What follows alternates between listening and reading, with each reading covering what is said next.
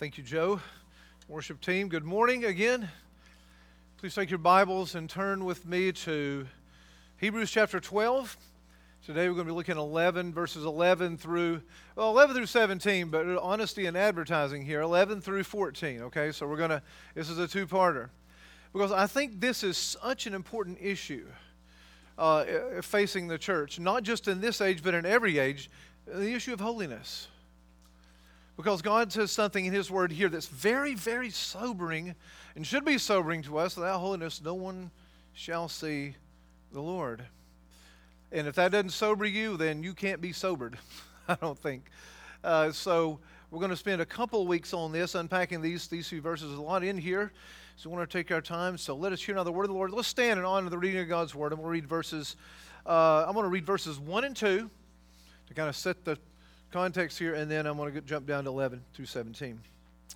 Therefore, since we are surrounded by so great a cloud of witnesses, let us also lay aside every weight and sin which clings so closely, and let us run with endurance the race that is set before us, looking to Jesus, the founder and perfecter of our faith, who, for the joy that was set before Him, endured the cross, despising the shame, and is seated at the right hand of the throne of God. Now jump down to verse 12. Sorry, not 11, but 12. Therefore, and here's another therefore, lift your drooping hands and strengthen your weak knees and make straight paths for your feet, so that what is lame may not be put out of joint, but rather healed. Strive for peace with everyone and for the holiness without which no one will see the Lord. See to it that no one fails to obtain the grace of God, that no root of bitterness springs up and causes trouble, and by it many become defiled, that no one is sexually immoral or unholy like Esau, who sold his birthright for a single meal. For you know that afterward, when he desired to inherit the blessing, he was rejected, for he found no chance to repent, though he sought it with tears. This is the word of the Lord. May He add His blessing to this reading. You may be seated. Let's pray.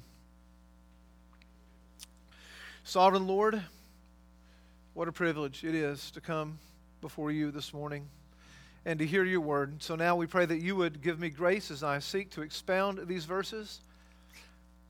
That God, as Your words, You tell us in Your word, be ye holy as I am holy. That, Father, we would be holy people, that we would seek to be holy.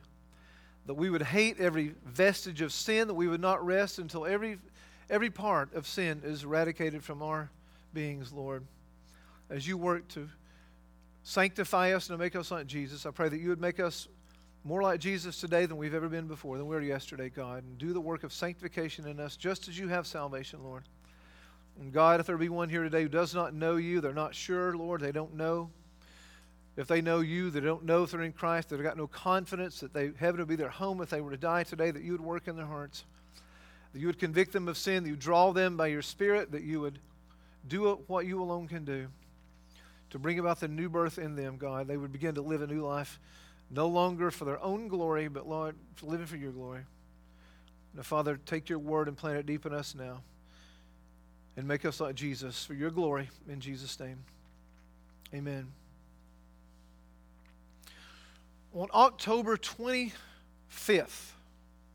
1964, Jim Marshall, a Hall of Fame defensive end for the Minnesota Vikings. Many of you, if you're older like me, you know he was part of the Purple People Eaters, one of the great defenses in NFL history. Jim Marshall did something that was both remarkable and unthinkable. Jim Marshall scooped up a fumble. They're playing the 49ers, San Francisco 49ers, boo, right?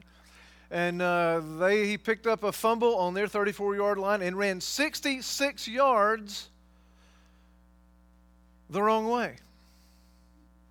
Ran to the end zone and threw the ball out of the end zone and turned and waited for his teammates to show up to congratulate him for this touchdown, when in fact it was a safety and 2 points for the 49ers. Marshall had run the wrong way. He said, and I quote, "I'm not very fast," and so I thought something was wrong, and I looked around and there were no players in the opposite team around me.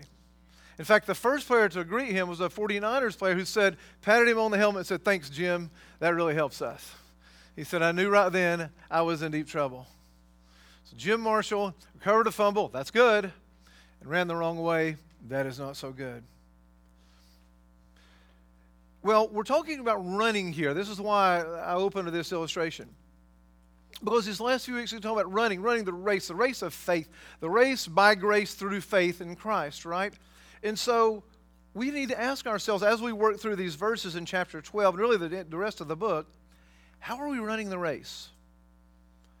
How are you running? Which way are you running? Are you daily running toward Jesus? You're running the right way? Or are you like Jim Marshall? Are you running the wrong way? Are you running away from God? Now, Jim Marshall was just running away from his own teammates who were desperately trying to tackle him, I think. But if you're running the wrong way, running this race the wrong way, you're running some kind of race in life, then you're running from God. Which way is it? That's what I want us to consider today. Because you're going to get tired in the race of faith. You get tired, you're going to grow weary. And only those who are running toward God and toward Christ will persevere in the race all the way to the end. And I think that's really the point of all these latter chapters and really the whole book. You say, well, good, we can go home now, right? Well, no, not so fast. Got a lot of things to work through here. But that's it, to endure the race. I mean, that's it, right? We're going to look at 12 to 14 today, 14 to 17 next week, because this is so vital, I think. Of course, you know that this audience to which this was written, this sermonic letter, and I think it's a sermon, was undergoing great persecution, grinding persecution, and apparently the writer expected it to get worse. They were being persecuted for being Christians in a way that we never have, and we maybe never will. I don't know. Maybe we will. And as I've said before, it might be good for us if we were. I mean, last week we talked about developing what I called a gritty faith. And a gritty faith that not only survives affliction, but thrives in the middle of affliction. Do you have that kind of faith? You don't just survive and go, whew, I'm glad that's over with, which I'm prone to do. But you really thrive in the middle of affliction because you know God is doing a great work in you. He's using it for your good and for His glory.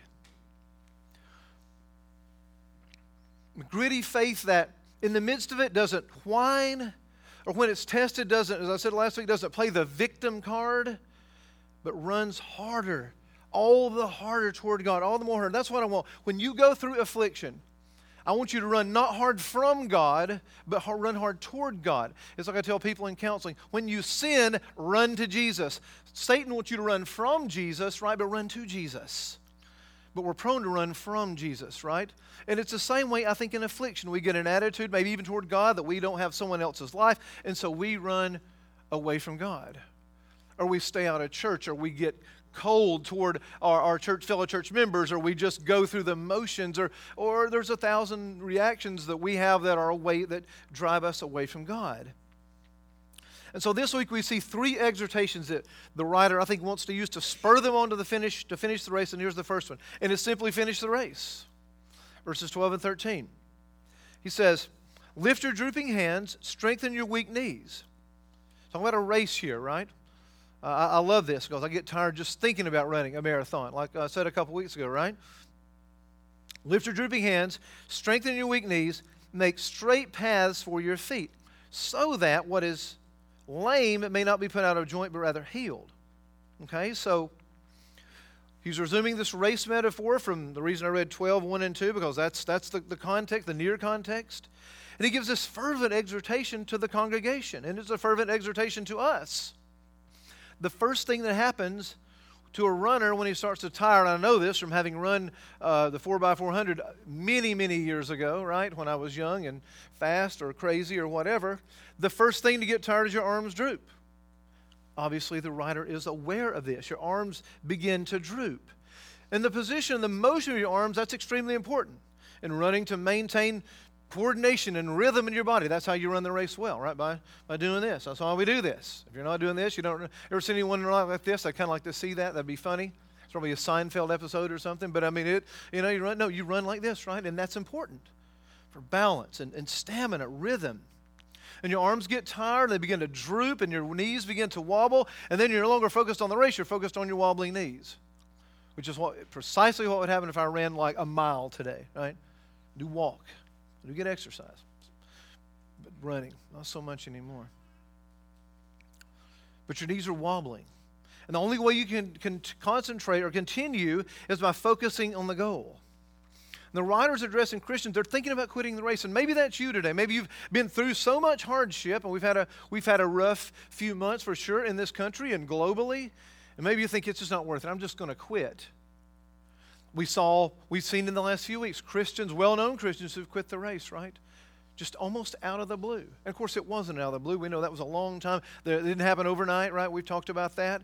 They apostatized because it happened over time. They were running away from Jesus instead of running to him. But they quit the race. Again, deconversion stories, that's kind of in vogue now, which is sad but true. Do it on social media. But that's who the writer's addressing here. He's exhorting them to endure the race by pointing them to Jesus. And that's who we've kept our eyes on, not just this Sunday, not just in Hebrews, but every Sunday, right? That's why we're here. A very limited reason why we're here. To worship Jesus, to preach Jesus, right? Because only Jesus can do helpless sinners good. But he says you're to lift your drooping hands and strengthen your weak knees. I mean, he wants us to show determination, our struggle and our fatigue, and understanding that the purpose of our trials, the purpose of the fatigue is for our good, for our endurance actually, and for God's glory, for the strengthening of our faith, for proving that God is faithful. I mean, anybody can be a Christian when the sun is shining in our lives, right? That's easy, right? If the prosperity gospel were true, well, that would be easy. I mean, any fool would sign up for that, right? Give me health and wealth. If I'm truly godly, well, yeah, that's a Christianity that, yeah, we can sign up for that. Of course, that's a uniquely American brand of Christianity. We know that's false. You all know that. We don't need to spend any time on that. But we're going to droop. Our knees are going to get weak. I know mine have. Yours will. Even if you're in the ministry, not in the ministry, you're just a lay person, doesn't matter. Christians, you're going to get tired in the race. And you're going to get tired maybe of the race. And Satan's going to tempt you. And your flesh is going to tempt you. That's how deconversion stories begin, right? They begin with, if James 1 is right, they begin with a temptation. And of course, you learned last week that some of this is discipline for the purpose of what? Because God's angry with us and he has an attitude problem? God, he's really an angry deity? Well, no. Not this angry, bloodthirsty deity that theological liberalism makes him out to be. No, he's disciplining us for our good, for our endurance, right? Just like we love our kids and discipline them, he disciplines us so we will endure in the race. We'll bear fruit, the fruit of righteousness, holiness. And really that's what we're after. Salvation and holiness. That's it. Those are our two goals here at Christ Fellowship Baptist Church. And I think every faithful biblical church that preaches God's Word is really just salvation of souls and the sanctification, the finding of the lost and the sanctification of the found. That's really it. That's our whole mission. Of course, that includes truth and life and mission, all the things that we unpack every once in a while for you all here. But we get tired. Verse 12 here, he borrows from Isaiah 35:3. This is strengthen the weak hands and make firm the feeble knees. And then Isaiah goes on to say to those who have an anxious heart, again, maybe you've been made very anxious by the events of the past year, and that's understandable. I mean, I've felt myself being anxious sometimes too. But he says, say to those who have an anxious heart, so we're saying this to you and to me now, the God's word is, be strong and fear not. Be strong and fear not. Behold, your God will come. He will come and save you. Your salvation, you've not been dropped off in this fallen world and you're just left on your own devices, right? To do it, you were saved by grace and now you're going to stay saved by your own effort. That would be cruel indeed. Both salvation and sanctification are by grace alone. We'll get to that here in just a few moments because this can sound like works righteousness if we're not careful. I mean, the Christian life is difficult. But we must also be like the marathon runner and have the finish line in mind. And what the writer of Isaiah says, that he's going to come again. It may not look like it. We can look at circumstances in our country, for example, and how, it is more difficult maybe to be a Christian, maybe get more difficult to think, well, God has just forgotten about us. I mean, think about the intertestamental period, the 400 years of absolute silence between the Old Testament and New Testament, between Malachi and Matthew 1. 400 years. I mean, sometimes it can feel that way to us, can it? well, God just kind of dropped us off. We've got to do this by our own effort. No, no, no. He has not left you nor forsaken you. He will come again. He will come to save you finally and fully. And like runners who see the finish line ahead, at least in their minds even, we're to take heart, he says, lifting up our arms and run the race all the way to the end, even when we're tired and bruised and battered and we feel like quitting. Christian life's hard. No one said, the old 70s song, I never promised you a rose garden. That could almost be like a hymn for today, couldn't it? But God doesn't promise us that. He says, so lift your drooping hands, strengthen your weak knees. That's going to be the first thing to fall when you're tired. Spiritually, that's true, right? We just let our guard down. The Bible, we don't have our quiet time anymore. Maybe we don't really need to memorize Scripture anymore. We'll just go to church and we'll sit there and think about, lunch or something like that, or, Jim Marshall's Wrong Way Run. Maybe you'll go, that is on YouTube. Please don't look at it. Look at it again home. It's quite good. He throws the ball in the end zone. It's really cool. And take my word for it for now. But we have all these distractions, right? We talked about distractions a few weeks ago. And then he says, make straight paths for your feet in verse 13. This echoes Proverbs 26 and 27, which I'll quote in a moment. It tells us to make a level path, not swerving to the right nor to the left. And so we're reminded of the Lord's teaching about the broad road that leads to destruction and the narrow path that leads to life. And I've said all along, that's kind of in the background here, right? Which road are you on? Are you on the narrow path that leads to life, or are you on the broad road that leads to destruction? Make straight paths for your feet. Stay in your own lane. I think that's literally what he's saying here. You're making a straight path. You're not running hither and yon. You're not taking some kind of detour like some of the characters in Pilgrim's Progress did. No, no, no. You're staying in your lane. You're running straight. Running on the straight and the narrow, the King's Highway. When you get out in your lane, you not only disqualify yourself, but you often interfere with other runners. When I ran that last leg of the 4x400, man, I was looking at those lines and I didn't want to bump into people. I kind of wanted to make so they wouldn't outrun me, but you would be disqualified.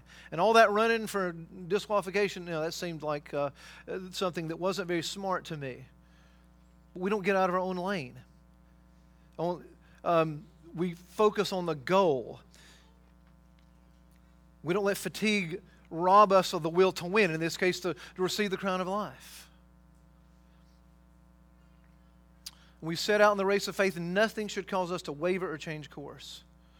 If we do, we'll only stumble ourselves and we'll cause others to stumble as well. We run, we leave the track behind us, we'll either lead or mislead others. We're running in front, and they'll follow us either to eternal life or to destruction. I mean, I wonder how many people these deconstruction stories have influenced. I know John Piper's son, pray for Abraham Piper, who's now very, very publicly repudiated his faith and is repudiating it daily on social media. And he has like 1 million followers. And you read the comments, and it's like, good going, Abraham. I grew up in a church, and I feel the same way you do. I feel like it's just a narrow-minded, bigoted religion, bad news, and all the rest. And maybe the devil's whispered that in your ear. I mean, I've heard that. You've probably heard that. So this is just too hard. And it makes you a bad guy all the time. One deconstruction story from a couple weeks back was that. I was tired of being a bad guy. Really?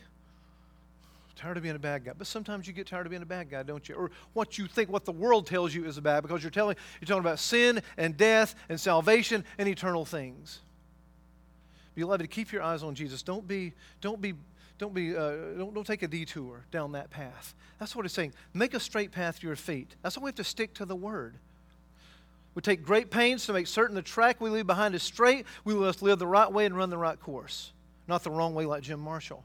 Proverbs 4:25-27, let your eyes look directly ahead and let your gaze be fixed straight in front of you.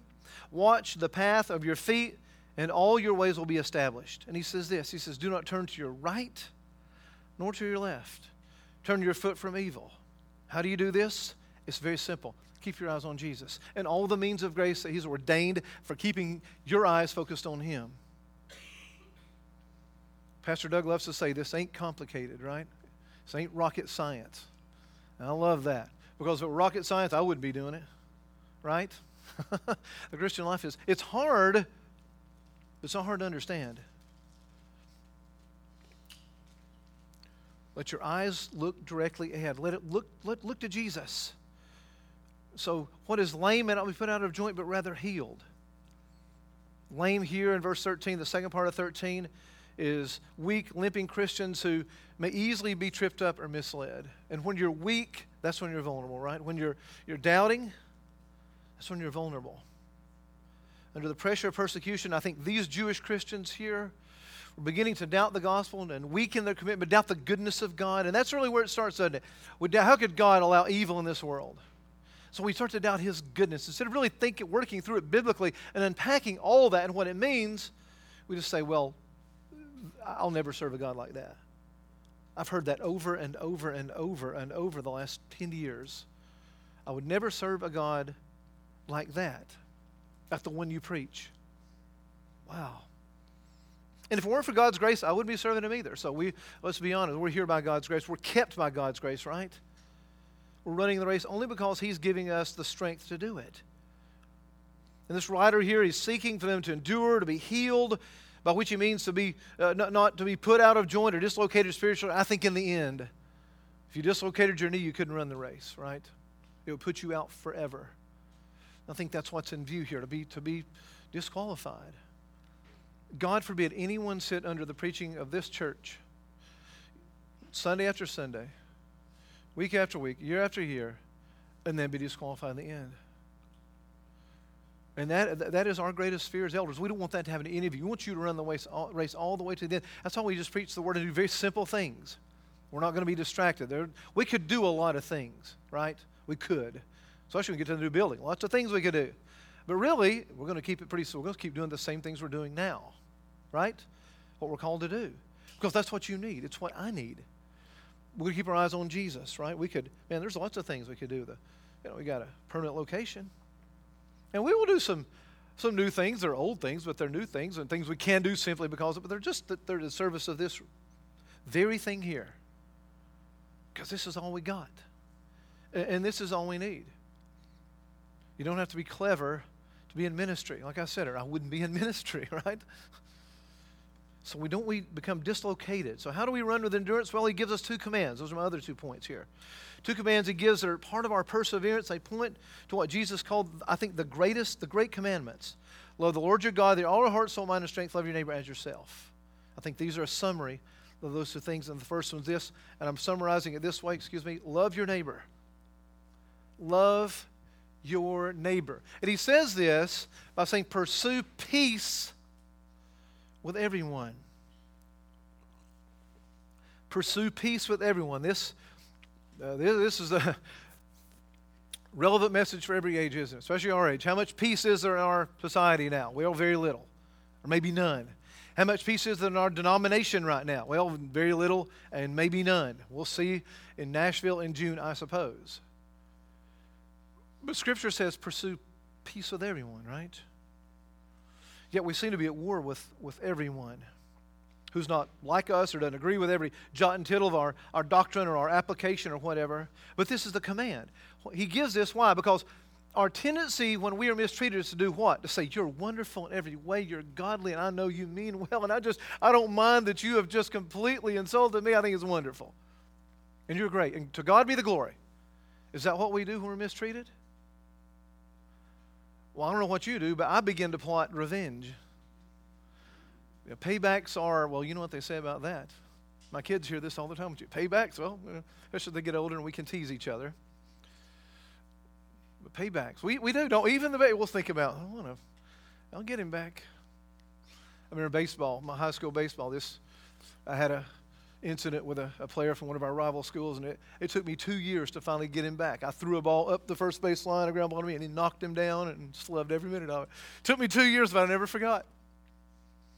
And that wasn't godly. Don't do that, okay? If you're playing baseball, don't do that. I did that. But I waited, because that's what we want, right? We've been shamed, and in this particular instance, he had shamed me. He was a much better player than I was, and I didn't like that to begin with. And so some jealousy and stuff. But that's what we do in the church, don't we? Think, I'll get them back. That's why he's saying pursue peace with everyone. Because we want revenge. But look what Peter says in 1 Peter 2:21. We've reduced this down to just a bracelet, I'm afraid. And that's all well and good, but listen to what it says. Christ also suffered for you, leaving you an example so that you might follow in His steps. Now that's the bracelet, right? What would Jesus do? And that's all well and good. Let's put this on a bracelet. When he was reviled, let's flip it over and it'll say this, okay? When he was reviled, he did not revile in return. He didn't throw up the first baseline trying to knock the guy down. Right? He didn't do that. He was reviled, he did not revile in return. When he suffered, he did not threaten, but continued entrusting himself to him who judges justly, 1 Peter 21 and 23. So Jesus was brutally treated, the worst instance of injustice in world history because the sinless Savior died, right? It was a just dying for the unjust. That's injustice. You want injustice? There it is. And yet what did he do? He said, I'm going to get him back. And we died in our place. We were his enemies. He made us his friends. You know, we sing that song. Once your enemies, now seated at his table. That's who you were, and that's who I am. We have to keep that in mind, that we were once his enemies. Talking about our deconversion. Keep this in mind, Mr. Deconversion. You were once his enemy, and rightly so. Now you're seated at his table. Who would want to deconvert from that? Now seated at the maker of the universe's table. Like Mephibosheth in the Old Testament, David, right? He didn't have any cause to be there, but by the grace of David, the grace of God, that's who we are. We're seated at his table. So we run the race by loving our neighbor, pursuing peace. Because when we do so, no matter the circumstances, we're being like Christ, who was what? The Prince of? Tell me. Prince of Peace. That's good. Fairly vigorous for 30 or so minutes into the sermon. The Prince of Peace. That's who we're to be like, the Prince of Peace. When he was reviled, he did not revile in return. When he suffered, he did not threaten. He could have called down. He could have just vaporized them. And if I were God, I would have vaporized them, right? The first time they drove the nail, vaporized. Because that would have been fun because I'm a sinner, right? And so are you. But he reviled not in return, but kept entrusting himself to God who judges justly. That judgment on the last day is going to be perfect. All the injustices will be undone, I promise you, because the Word promises us that. Not in this life, but in the next. Jesus said in the Sermon on the Mount, Matthew 5:9, but blessed are the peacemakers, for they shall be called sons of God. You say, you know what? That's really good, preacher, and I agree with that, and that sounds great, but I've tried to be reconciled to so-and-so, but they won't be reconciled to me. They won't even talk to me. Well, there's a theology for that, and that's a good thing. Romans 12:18, Paul says, if possible, now listen to how he couches his language here. If possible, so far as it depends on you, live peacefully with all. In other words, you've got to always be willing to live at peace with people, always willing to forgive the person who's wronged you. Always, always, always. That's to be your posture. Always willing to forgive. Live peaceably with all. If, as far as it depends on you, though, because you can't make the other person repent. You can't grant them repentance. That's God's prerogative. You can't reconcile yourself to them perfectly, right? You can't guarantee that it will be reconciled. Because peace is a two-way street. It's not possible for two persons or two nations to live at peace with each other if one of them is persistently belligerent. You may have been that person. If you are, repent. Or you may have experienced or being experienced in that with someone you're trying to reconcile with now. I mean, Jesus was peaceful toward all men, but all men were not peaceful toward him. We're only responsible for our side of the peace process. That's what Paul's saying here. We cannot use another person's belligerence as an excuse for responding in kind, like I did in baseball. And that's a silly example, but I mean, I've done way worse things than that in much more serious circumstances than that, to pay somebody back for some way they've wronged me and been unjust toward me. We have an obligation, according to Scripture, to live peaceably, whether or not those around us treat us peaceably. If they don't live peaceably, that's their problem, but it can never be our excuse. There was a man I worked in ministry with years ago, and we were not at peace with each other when I left that venue of ministry at all. And I pursued peace with him, and I did not get it for a long time. And he went home to be the Lord last year, but before that happened, praise God, we had a long, long talk and made everything right. We'd both been praying for it. There were reasons why we weren't able to make peace. But God enabled us to lay those things aside, and after a long time, in a very awkward process at places, God made it right. And that may not happen to you. There's no guarantee, right? But that must be your posture. We need to be always willing to do everything we can to make it right with people whom we have wronged.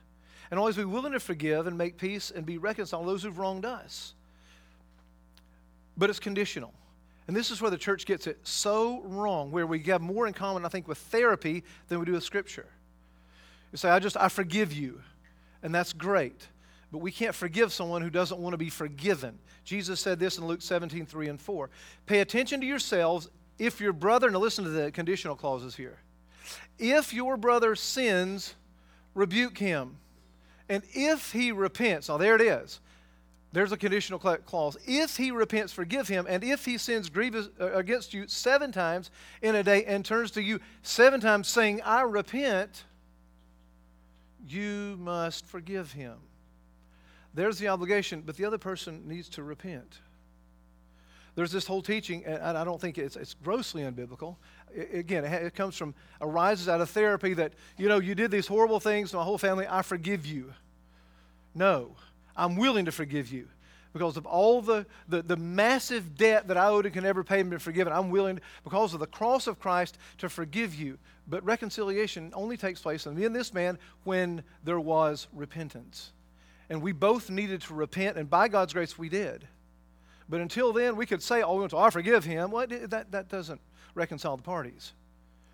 And that's another sermon for another time. But we got to be willing always to grant forgiveness and to be reconciled. In fact, we ought to strive for peace and pursue it. That's the first command. Second command, love to God. So that's love to neighbor, love God. Pursue holiness on that which no one will see God. We're going to get 2 weeks on this because I think it's that important. Excuse me. It's very sobering. If you're going to memorize a verse this week, memorize this one. Very, very easy.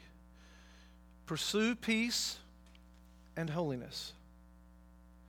And here's the sobering part. Without which, no one will see the Lord. What does he mean? Well, first there's an imperative. Pursue peace, and pursue holiness. Of course, this is tied to discipline. Back in, remember, verses 10 and 11. It says he's disciplining you like a good father for your good. And so all this is tied to that as well. But the sobering part is without which no one will see God. And I think we can take that in 2 senses. One, and here's the sobering part for us. Without sanctification, you will not go to heaven. So, well, that's crazy. The Reformation teaches salvation by grace alone, and we believe that here, exactly. And we'll get to that. I think it means it in that sense. Without sanctification, no one will go to heaven. Secondly, without godly living by Christians, unbelievers will not see God and be pointed to Christ by your example. So there's that twofold, right? There's that twofold love toward God and love toward neighbor and the way you live your lives. As I've asked you many times, if it were illegal to be a Christian, would you be arrested? Would you be indicted? Would you be found guilty before the bar of man because you're a Christian? And it's clear. Pursue holiness, without which no one will see God. Now, this first sense, I want to be clear, he is not speaking of the imputed righteousness, pursuing holiness, not speaking of the imputed righteousness which you must have to get into heaven, but holiness in the sense of humble, godly, servant-hearted, salty, light-filled lives. That's what he's talking about. That ought to be, on some level, the personality, both internally and externally, of every follower of Jesus Christ. And again, on some level, we're all at different levels here of our sanctification. Right? Some of us are more mature, some of us are less mature, some of us have struggles that others don't have. This is, I'm not saying be perfect. If you're not like me, then you won't see heaven. No. Pursue holiness. What is holiness? Well, I love J.C. Ryle. We always go back to him, but he says it better than I can, him and Spurgeon. So forgive me if this is too many, but he says, holiness is the habit of being of one mind with God, according as we find his mind described in Scripture. It is the habit of agreeing with God's judgment. And here's the part you can memorize almost with me saying it. Hating what God hates, loving what God loves, and measuring everything in this world by the standard of his word. Excuse me. Still battling allergies. Forgive me. So you're loving what He loves, and you're hating what He hates, and you're measuring everything by the standard of His Word. That's holiness. That's pursuing holiness. That's how we do it. And I pray almost every day of my life, enable me, God, to hate what you hate and love what you love. And only let the thing that makes you angry make me angry. Things like that. That's why I love Ryle's definition. I think that's a biblical definition. So holiness is displaying love to God and love to neighbor in all of our relationships, in all of our words, all of our attitudes, all of our thoughts, and all of our actions. It's a summary of the law in Mark 12, 30, and 31 other places. The first great commandment, love the Lord your God with all your heart, soul, mind, and strength. Second commandment, like it, love your neighbor as yourself. That's it. That's it. We're to pursue that every single day of our lives. 24 hours a day, 7 days a week. And if you're pursuing that, and if you're pursuing it imperfectly, even very imperfectly, and I am, that means you're a Christian. You're not saying, well, if you have this level of piety, you've been to church every Sunday, but one this year, read your Bible every day, you've done this, you've checked all these boxes. That's not what I'm talking about. Although those things can be important means toward this, this is not about checking boxes. That's not sanctification, right? Not at all. No, it's not legalism. Pursuing holiness, being like Jesus, being like Christ, who gave those commandments, right? That's what we're pursuing. Like Jesus. How should we pursue it? Well, with all our hearts. Paul in Philippians 3, 12 to 14, and I've quoted this a couple weeks ago, but this is so important in establishing this doctrine. What he says, not that I've already obtained it, or already been made perfect. So he's saying, I'm not perfect. And so I want you to hear that. I'm not perfect, and you're not perfect. That's not what I'm saying. But he says, having already not been made perfect, I press on to take hold of that for which Christ took hold of me, which is holiness. He took hold of you so you would be made like Jesus. That's what He took hold of you for. He saved you, and now He is sanctifying you so you would be like Jesus. And Paul goes on to say, brothers, I do not consider myself yet to have taken hold of it. He's humble. And that's where we are right here. We've not taken hold of it fully, for sure. But one thing I do. Here's the one thing he does. He boils it down to the one thing. Forgetting what lies behind and straining forward to that runner's lean to what lies ahead. He says, I press on toward the goal to win the prize, the upper call of God in Christ Jesus. He is in an all-out pursuit, a race to obtain the resurrection of the dead on the last day. And that's what you're here for. The crown of life. Is that your most fundamental pursuit in life? Are you pursuing the crown of life? Or are you pursuing something else? Are you running like Jim Marshall the wrong way? Are you running to Jesus, running with Jesus, with God in His Word? Because the opposite of holiness is worldliness. This helps us establish the definition. 1 John 2, 15 to 17, very well-known passage. Love not the world nor the things in the world. If anyone loves the world, the love of the Father is not in him. Boy, that's scary, isn't it? There's a lot to love about this world. God's made this world. There's a lot to love about it. But he says, if anyone loves the world, the love of the Father is not in him. For all that is in the world, the desires of the flesh, the desires of the eyes, the pride of possessions, is not from the Father, but is from the world. See, worldliness, as Paul puts it in Romans 12, is when we're being pressed into the world's mold. We're becoming what Spurgeon called a worldling. Being pressed into the world's mold. We love the pride, we take pride in our possessions, we pursue 24/7 the desires of the flesh, which those war with us even as Christians, the desires of the eyes, everything our eyes can see that's beautiful, we want that more than we want God. And so there's not anything wrong with wanting some things, of course, God's made them good, but are we pursuing those things more than we are pursuing Christ? That's the question we ask ourselves. So what does this look like in the furnace of affliction, a persecution, as the audience of this the audience of this letter was facing? Well, I think of Cassie Bernal. Some of you may remember. I'm old enough to remember. 1999. I realize I have a very young congregation here, and that was a long time ago to some of you, not so long to me. But in 1999, the Columbine high school shootings in Colorado, she was a young girl, 17 years old. She became a Christian 2 years earlier. One of the shooters held his gun to her head and said, "Do you believe in God?" And she said, "Yes." And he pulled the trigger. and she was in heaven in half a second. Beloved, that's what it looks like. That's what it looks like. When it hits the fan, when you're tested, that's what it looks like. She did not deny God. Her mother said later, she wrote this, said, the real issue raised by Cassie's death is not what she said to her killers, but what it was that enabled her to face them as she did. And she said this, Cassie didn't just die on April the 20th, she died daily over the previous 2 years. And see, if you're not walking with God and this is not your affections have not gone hard after this daily, then when the time comes when you are asked to deny the faith, you might. And I might, if we're not walking with Him. We might just say, I don't believe in God, and I'll get forgiveness later, because that's His job to forgive, and that's fine. I'll have grace, and then we'll live to play another day. But I have so much respect for her and love that story so much because she didn't. And she surely knew what was coming, because a lot of other students were dead already. That was one of the first awful, terrible shootings in this country's history. But what a glorious story to come out of that, right? That's holiness. Death to self. What our mother says is true. When you come to Christ, you're raised in Him. Death is dead, love is won. You've died. The old self has died, and you've been raised to walk in newness of life. That's it.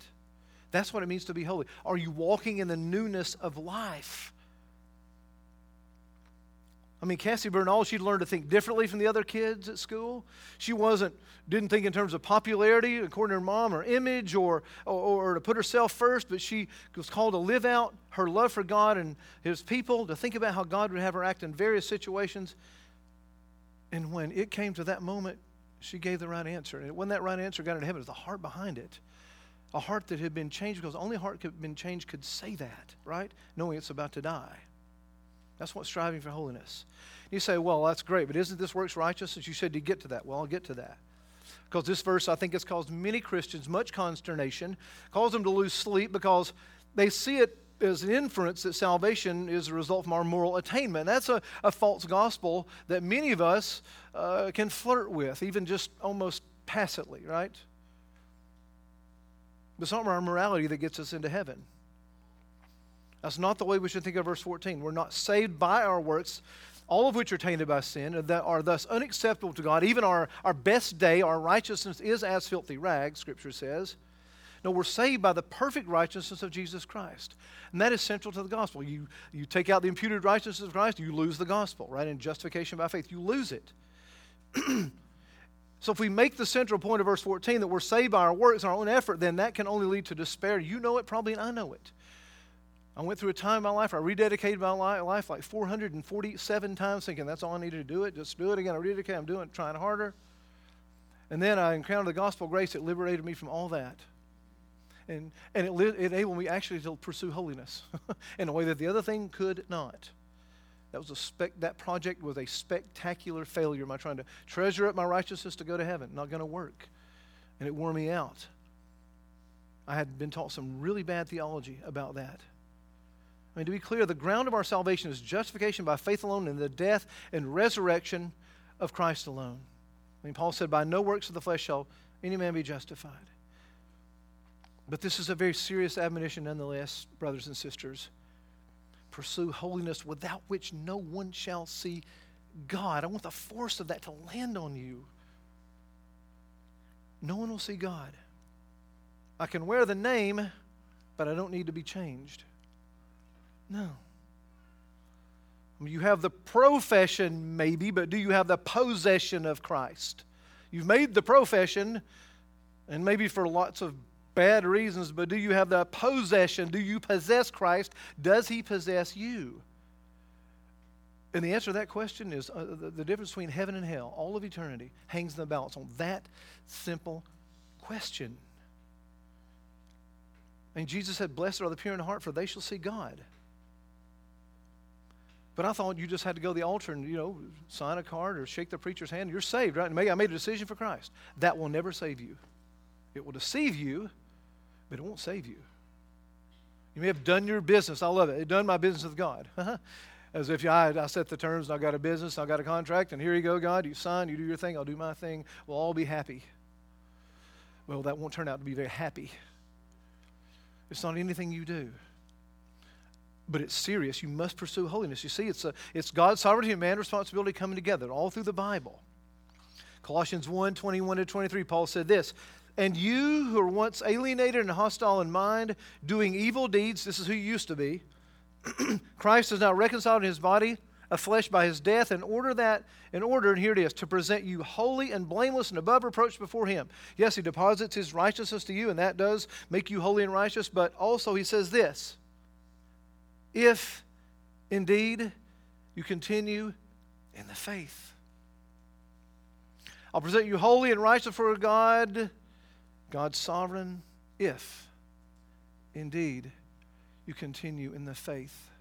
Maybe you're on the verge of deconversion. I would admonish you lovingly, flee to Christ, look to Christ. Don't take your eyes off him. Where are you going to go for salvation? I mean, the disciples said, "You alone, Jesus. Where else are you going to go?" He said, "Well, nowhere, but to you. But to you. If indeed you continue the faith, stable and steadfast, not shifting from the hope of the gospel that you heard, which has been proclaimed in all creation under heaven, and of which I, Paul, became a minister." If. That's one of the most important words in all the Bible. If you continue in the faith. There is a race to be run. It's a race of faith, a race of holiness. Pursuing peace with everyone and holiness without which no one will see God. Are you pursuing those things today? Is there fruit in your life? I mean, no fruit. I think to summarize it this way, another way, no fruit, no heaven. You just made a decision. You walked the aisle. You did your business or whatever you think you did. And there's no fruit. There's never been any fruit. There can be really, really weak fruit. I'm not talking about the strength or the maturity of the fruit or the brightness of your fruit or the taste of the fruit. Is there fruit? Is there a desire for fruit? I think that's the question. Do you desire to be like Jesus? And you say, "I'm just doing it so imperfectly." Well, join the club. Christ Fellowship Baptist Church, that's what we're about here. We're imperfect people serving a perfect God. That's why we come here every Sunday, for his grace and for his mercy. If indeed you continue in the faith, stable and steadfast, not shifting from the hope of the gospel which you heard. Are you looking somewhere else? You're looking to friendships, marriages, relationships, boyfriend, girlfriend. You're looking for promotions at work or success in school or athletics or whatever else. No. Jesus said, "The one who endures to the end will be saved." Matthew 24:13. You've got to run the race. And no one will see God in the second sense. If you don't live the salty lives of Christ exalting lights, then non-believers may never see God. You may be the only Jesus your neighbors, your lost friends and loved ones and neighbors and coworkers ever see. And what does he think about your Jesus? What does she think about your Jesus? They think your Jesus is just someone who's all right with sin and all right. You just come to Jesus, you can live just like you used to. It's fine. It's no problem. This Jesus is still all right with me. Is that your Jesus? No, the Jesus of Scripture is holy. The God of Scripture is holy and righteous and just. We'll get into this more next week. He is holy. He says, "Be ye holy, for I am holiness. Without holiness, no one will see the Lord." I'll close with this quote from Ryle. He says this, "Holiness will fit us for heaven. We must be holy because without holiness on earth, we shall never be prepared to enjoy heaven." Now, there are some people they would not enjoy heaven, right? Suppose for a moment that you were allowed to enter heaven without holiness. What would you do? What possible enjoyment could you feel there? To which of all the saints would you join yourself? And by whose side would you sit down?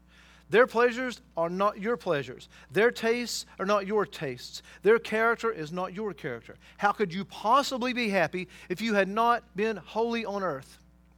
It seems clear to me that heaven would be a miserable place to an unholy man. Many people say, in a vague way, they hope to go to heaven, but they do not consider what they say. To reach the holiday of glory, I love that. The holiday of glory, man, I love that. We must pass through the training school of grace. Are you in the training school of grace? Are you on the holiday? Are you pursuing the holiday of glory?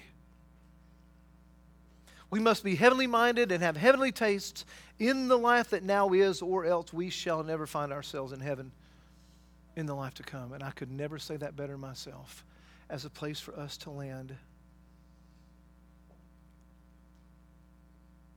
Jim Marshall ran the wrong way. And it didn't matter because it was just a football game.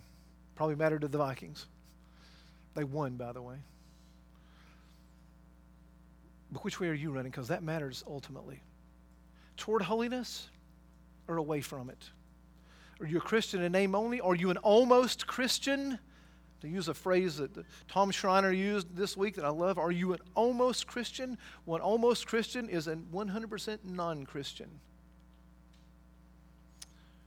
Pursue peace. Love God. Love your neighbor. Pursue holiness, without which no one will see the Lord. Let's pray together. Father, we know as we come to you, and even as we hear this, we cannot do this. These things are too great for us, they're too strong, and we're too weak, and we love the world far too much. Oh God, wean us from the love of this world and cause us to go hard, every person in the hearing of my voice, to spend every day obsessively going hard after Jesus. Because only Jesus can do helpless sinners good. Do this in us, God. Do this in us for your glory. In Jesus' name, amen.